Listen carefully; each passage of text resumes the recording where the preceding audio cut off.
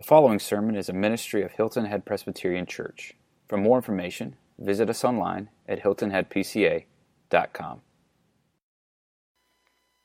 That we are in the midst of a profound spiritual battle. That it is important for me and for our church to keep preaching the good news of the gospel of Jesus Christ in a way that you understand it cognitively, that you get it, that you hear it and that you understand it, that you reason it well within your mind, that you can articulate it well, that you read good books about this beautiful theology. And it's important for us to continue to do that. But oh, how important it is to take that knowledge and to drive it home into the depths of our hearts. That we don't just believe these things cognitively, that we don't just understand them in our minds, but not experience them within the very core of our being, in our hearts and our emotions, to recognize these truths. Because I was reminded again of something I knew, but had just become somewhat complacent to. And that is that there is an enemy of you and of me, of all of God's children, who hates you, profoundly hates you. And he profoundly hates the reality that he lost you. That he used to have you under his dominion and power. He used to have you within his family. And God, the supreme judge and power in all of the universe, through the power of Christ in the gospel, changed that and took all of God's elect, his chosen, his ones, his children from all ages and all times, and moved them powerfully against the will of the evil one, away from him into God's new family. And do you know what Satan thinks about that? He ain't happy, folks. And what he knows is this: I can't get them back. I can't bring them out of God's family back into mine, but I can sure, as hell is real, I can sure make their lives miserable. I can convince them of lies. I can convince them to live as if there is no heaven, as if there is no truth, and I can negate them at least. I can't win them, but I can negate them. And you woke up this morning in the middle of that spiritual and cosmic battle, whether you recognized it or not. Paul has been teaching throughout Romans, and Andrew did a great job last week of recapping and reintroducing these truths to us, especially the truth of justification by faith alone, through grace alone, in Christ alone. The entire reason that the Protestant church exists today is for that truth that Martin Luther, that John Huss, that Savonarola, that other men and women of the faith were willing to die and be burned at the stake, to come under torture and suffering. For they didn't realize what they were doing at the time, but what they were doing was preserving the truth of God's word so that we could come today, and unfortunately for so many of us, take it so lightly. That they said, no, I'm willing to die. I am willing to lose everything in this life because I believe that it is not by works but by grace. That I believe it is the alien and foreign righteousness of Jesus Christ which is imputed and given to me, that is my only hope and my only ground. And in that I am declared by God, the ultimate judge of the universe, that I am perfectly righteous in him, and that is my identity from now on. Amen? Oh, I hope that we'll fight that for the generations that we don't know yet. That we, in the ease of American evangelicalism, in the ease of the American church, when everything comes easy and we experience flea bites of persecution. I've never been persecuted, honestly. I've never watched a loved one of mine die in front of me because they stood for Jesus and looked me in the eye and said, keep standing. Keep looking to Jesus, as they died in front of me. I've never experienced that, but brothers and sisters of ours around the world are experiencing it today, as a matter of fact, at this very moment. And the evil one has neutered the American church to a degree that we don't recognize who we are. And just as the same as it would have been in World War II, that Hitler and the Axis powers were terrified of the sleeping giant, the sleeping lion of America to rise up, Satan is terrified if the American church would ever rise up and get past politics and get past divisions and party lines and actually step into the fray and say, I am going to fight today for the truth of the gospel of Jesus Christ in my own life. And as that flows out of me, I'm going to be a blessing to all of those who I am around. And I'm going to go into the world as an incredibly different person in the world because I know who I am. And folks, you've been under the leadership of a pastor for 4 years who hasn't been convinced of that. But I am today. And I want our church and I want my life to be different. To still believe those same truths. To understand them, to articulate them, but to live it in such a way that shakes the very foundations of hell itself. Because here's what the evil one knows about you. If you ever get this and start living out of it, he is in deep weeds. He's in trouble. And for so many of us, and Paul understood this because he's been preaching justification, justification, justification, legal standing, positional identity with God. And then all of a sudden, right here in chapter 8, where we are, he swings it around and he says, oh, by the way, the judge who just forgave you all of your sins, who crushed his own son and now has accounted his righteousness as your righteousness, is also your dad. He adopted you. He's your father. And he's not just an appeased judge, but he is a pleased father. Oh, wouldn't that change your hearts? Oh, how long in our lives we have worked so desperately to make our earthly fathers look at us and go, you've got what it takes. You're worth something, buddy.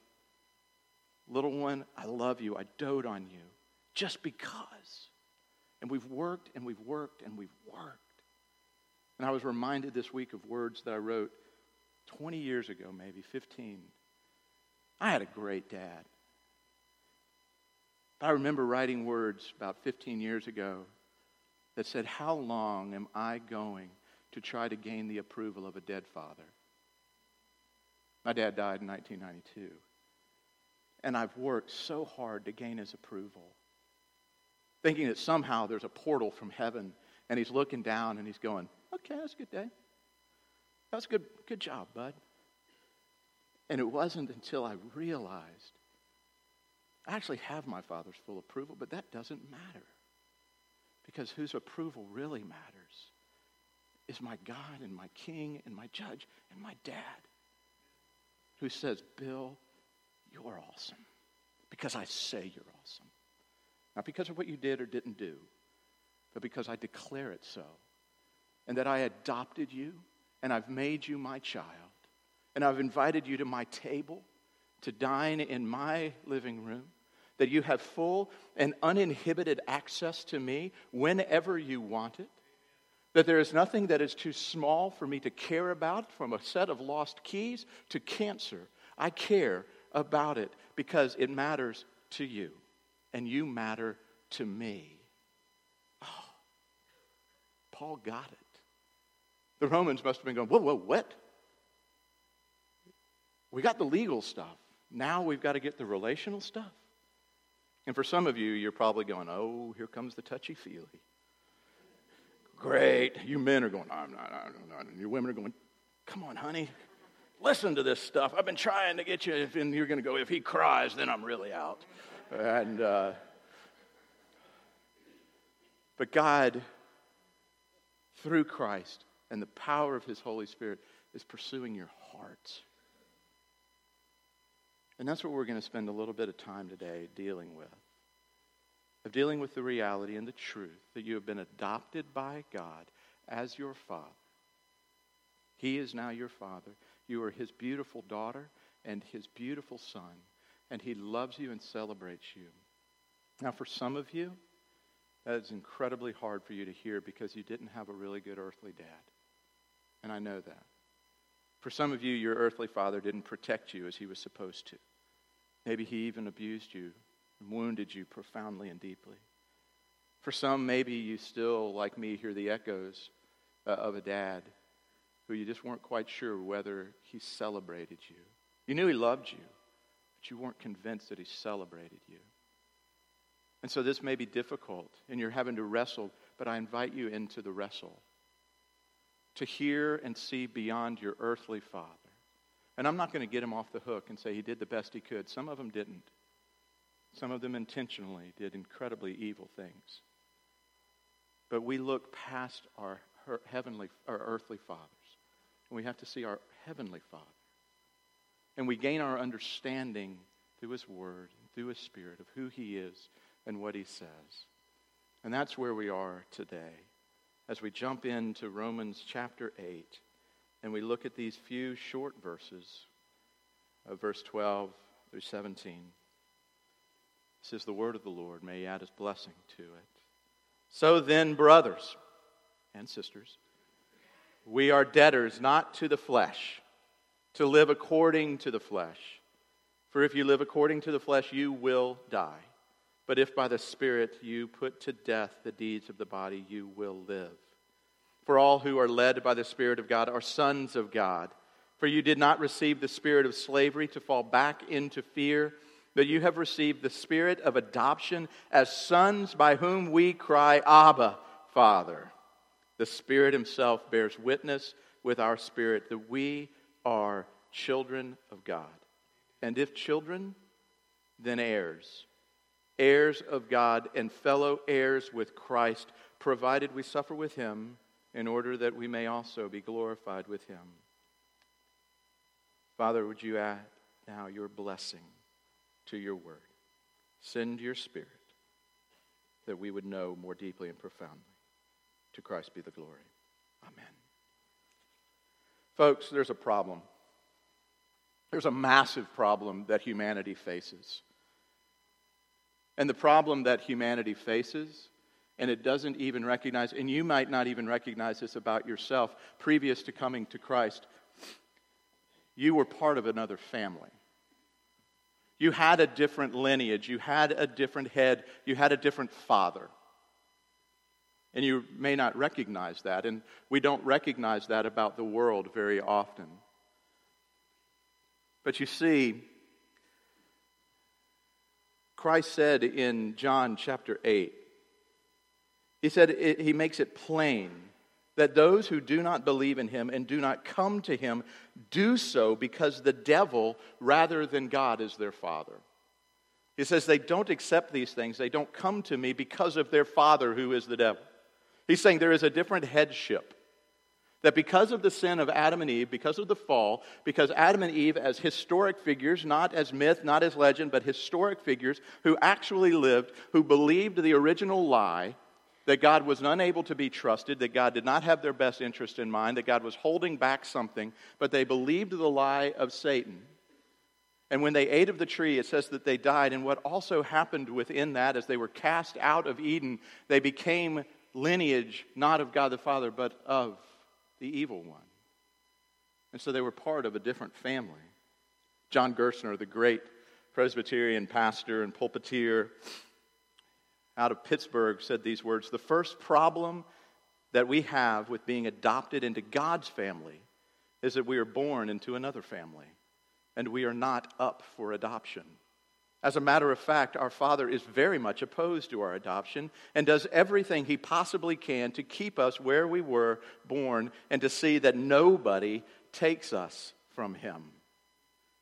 And if some of you are shocked, Gerstner goes on, to know that you are children of the devil and members of his household, and that he has a very formidable grip on you and will by no means let you go if he can possibly prevent it, it is just as well that you should know the worst from the start. Well, if you've ever heard Gerstner thunder from the pulpit, oh, those words.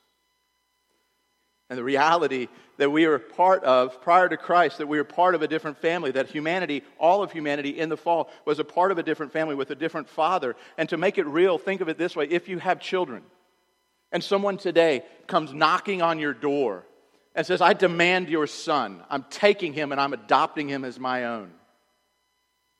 Now, there's moments you may want that to happen. But on most other moments, you would say, not a chance, he's my child.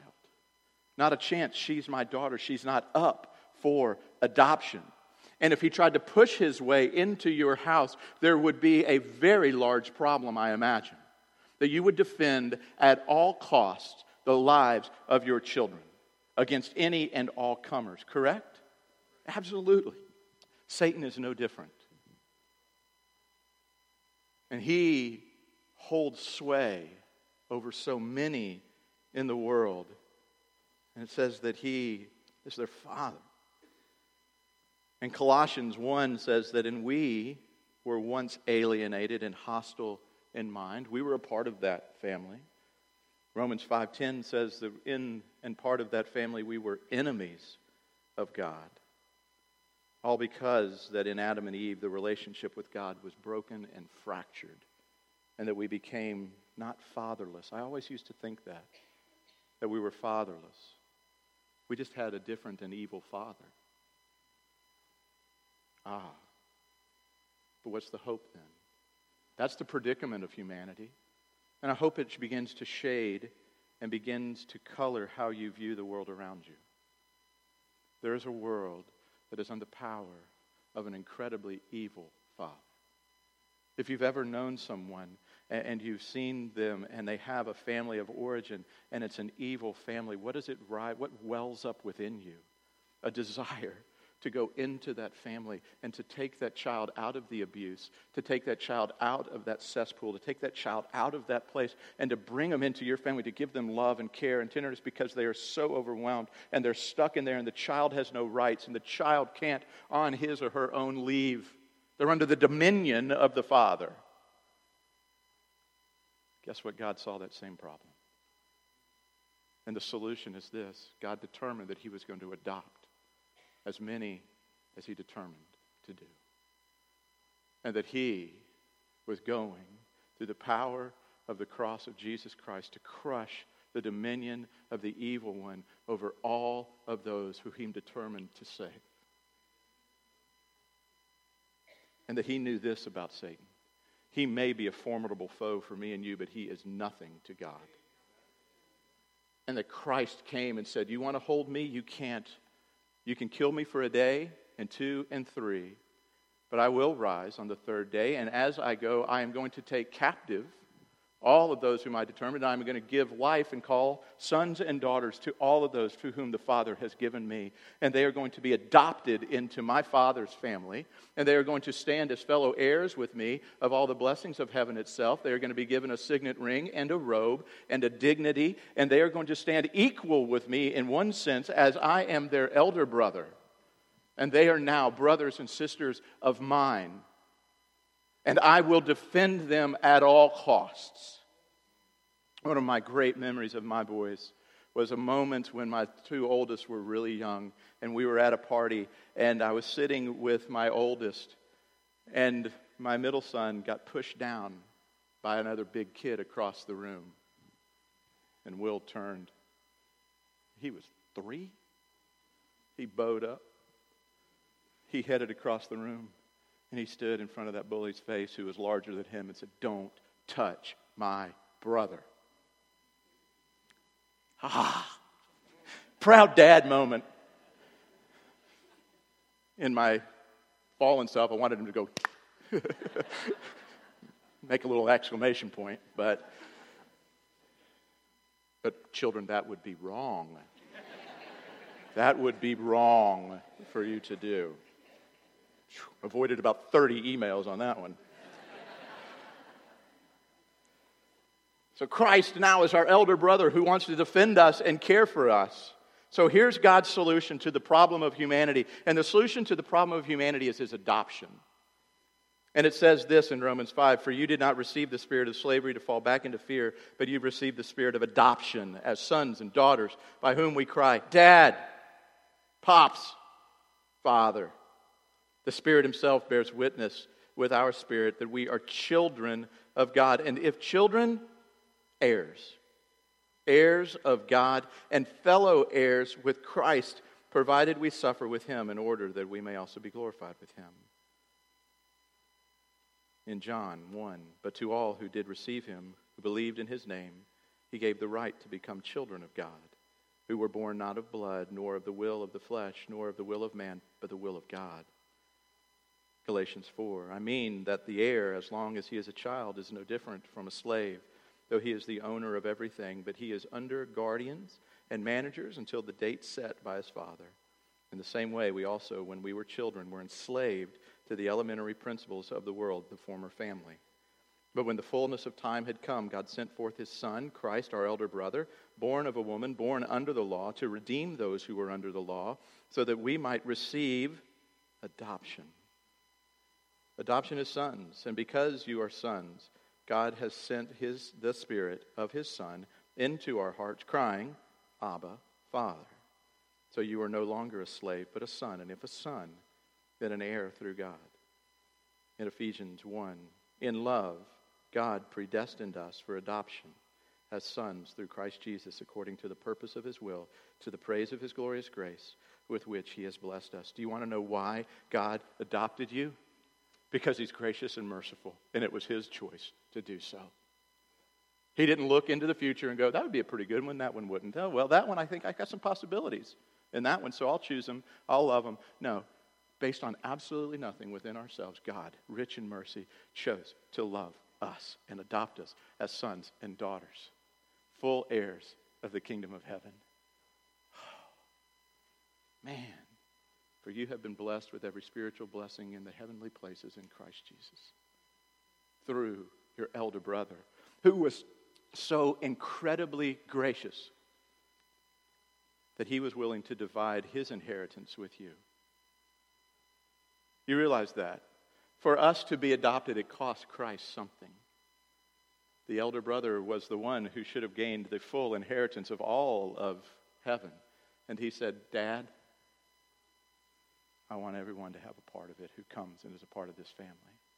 That's good stuff. That preaches, huh?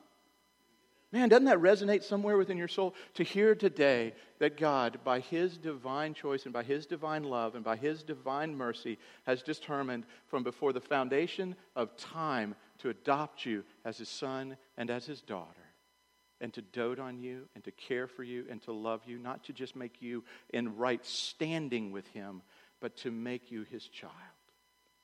Folks, this hits at the heart. You've got to drive this truth down into your heart. You've got to drive it down and begin to live out of that reality. But here's the problem. Here's the big problem. And I got to really move fast, so we're going to be here a while. I love you. Here's the problem. There is a battle that's going on within us. Because that evil one, as we said, he can't win you back. But he can do everything in his power to try to negate you. If he can convince you to believe a lie, if he can convince you to believe half-truths, if he can convince you to doubt the Father's love, to doubt the Father's assurance of you, to doubt who you are, if he can get that to take root within your heart, he realizes that at some level he's won the war. I was reminded this week of Proverbs 4:23, "Keep your heart with all vigilance, for from it flows the springs of life." And the evil one, Satan, is prowling around, and he is trying to sow seeds of doubt and of lies, just flat out lies, into your heart.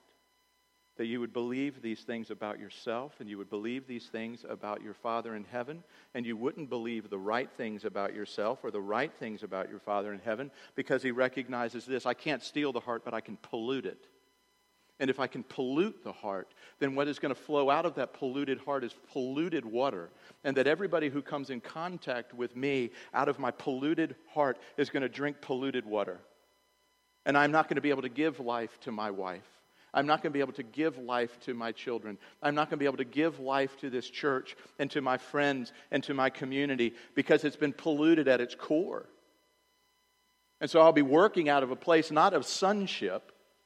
I won't be working out of a place of adoption, but I'll be working out of a place of fear and of shame and of guilt and of all of those things, and it will pollute my water so that everybody who comes to me and tries to drink, I'm not going to have much to give to them. It's going to be flint on a cosmic scale.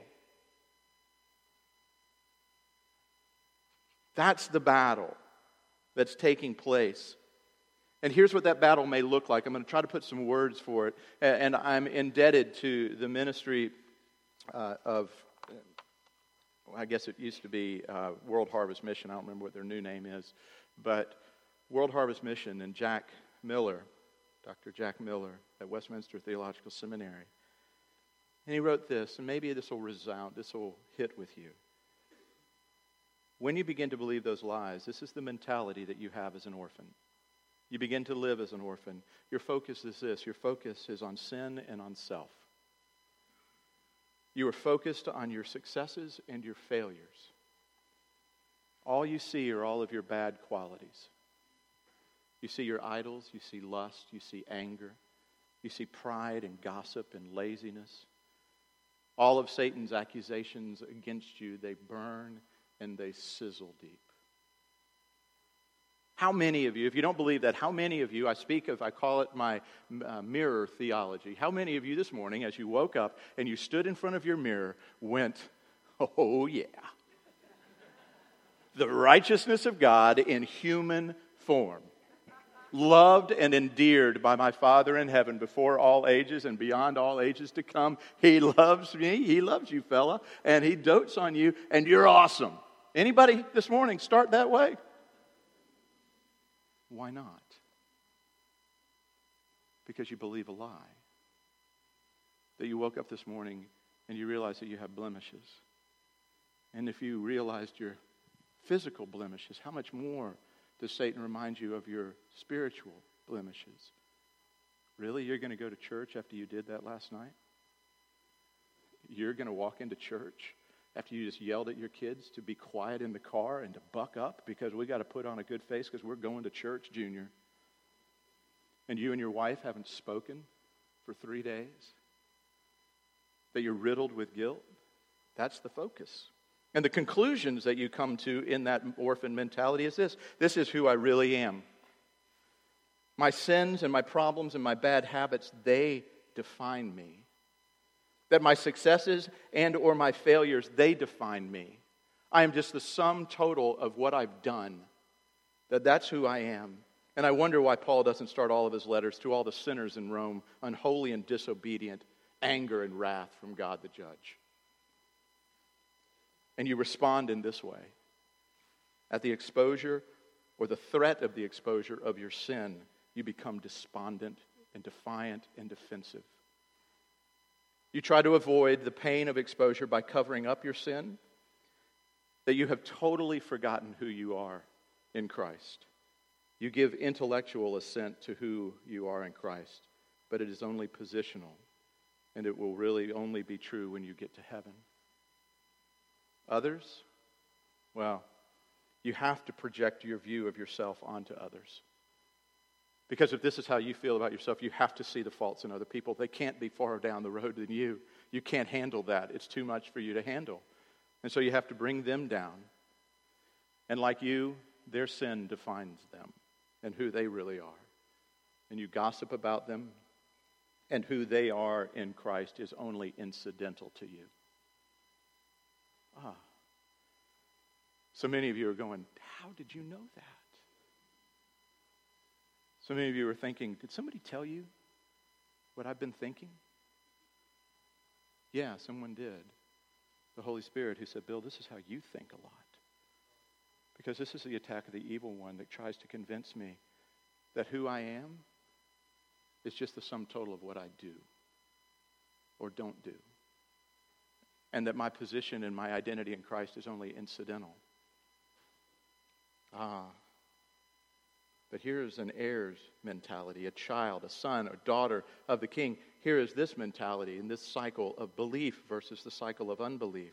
The focus, I'm focused on Christ. I see Christ and His righteousness, His perfection, His obedience, and the Father's delight in Him. And I rejoice in these gifts. I am a new creation. I'm adopted by the King. I am an heir of heaven itself. And when Satan's accusations come, and they will, they fizzle and die in the sea of the gospel. Like a firecracker as a kid, and you threw into the pond, and it went boom. It just fades and fizzles. And the conclusions that you draw from that focus are this: I conclude, therefore, this is who I really am. Christ's righteousness, His obedience, His perfection, they define me.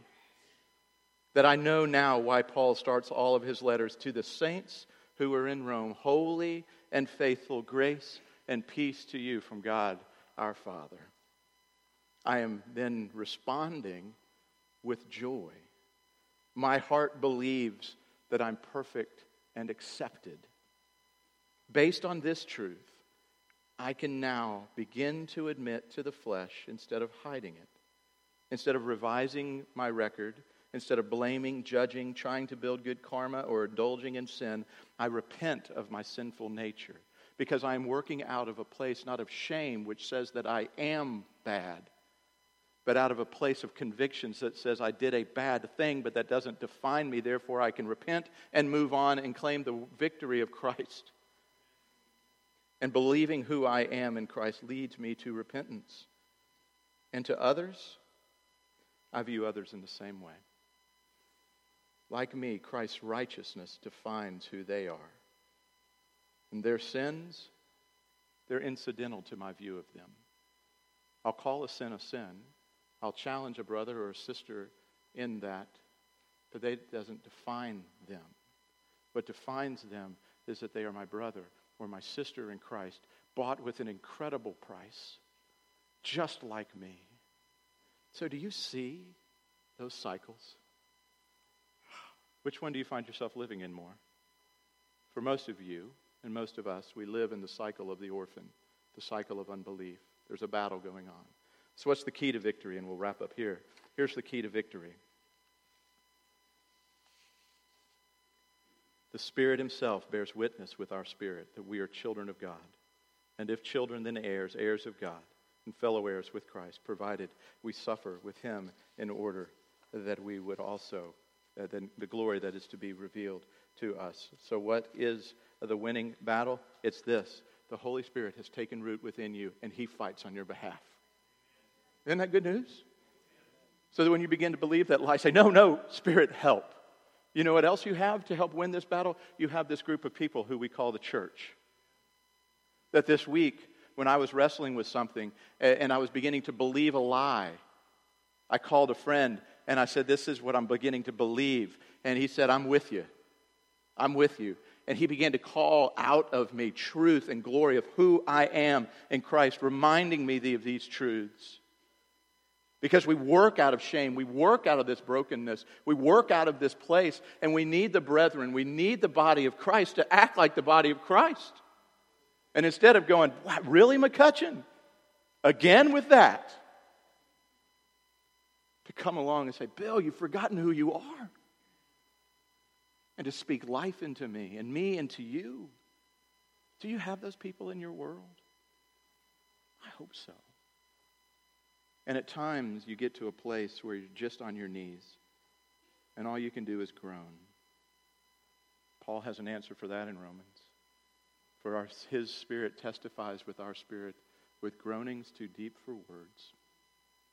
You ever been in a place of such pain and loss, of such bondage to the lies of the evil one that all you can do is just go, ugh. You know what God understands? Ugh. Isn't that awesome? He understands, ugh. Ugh. And the Spirit comes and goes, I know just what you're talking about. And I'm going to minister to you right there. And I'm equal with God the Father and equal with God the Son. For I am the third person of the Trinity, full of power and full of grace. And I'm coming and I'm pervading into your life, and I am going to spring forth life out of you now. And I'm going to cleanse your heart, and I'm going to give you clean water. And you can drink from it, and all those who come around you can drink from it. Isn't that good news? Oh, it's good news. Folks, you're invited to a table today of that elder brother who said, you are worth my life. You are worth my crushing. You are worth the pain that I experienced for my Father turning away from me so that He will never turn away from you. And He invites you to this table. Oh, what wondrous love is this. Let's pray. Father, we do praise you and we give you glory today. We ask that you would bless us with your presence afresh and anew. For some who are wrestling deeply right now, I pray that they would hear the voice of the Spirit speaking to them, reminding to them, calling them out. Father, for some who may still be under the headship of the evil one, I pray that you now, by your power, would break into their lives and drag them out of that family with force. And you would clothe their nakedness, and you would clothe their shame, and you would present yourself to them as Father, Abba, Father. And you would delight in them, and they would know you. And they would today, maybe for the very first time in all of their life, they would know a peace that transcends understanding.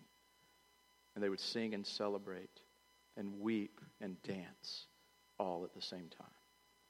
For what wondrous love is this, O my soul.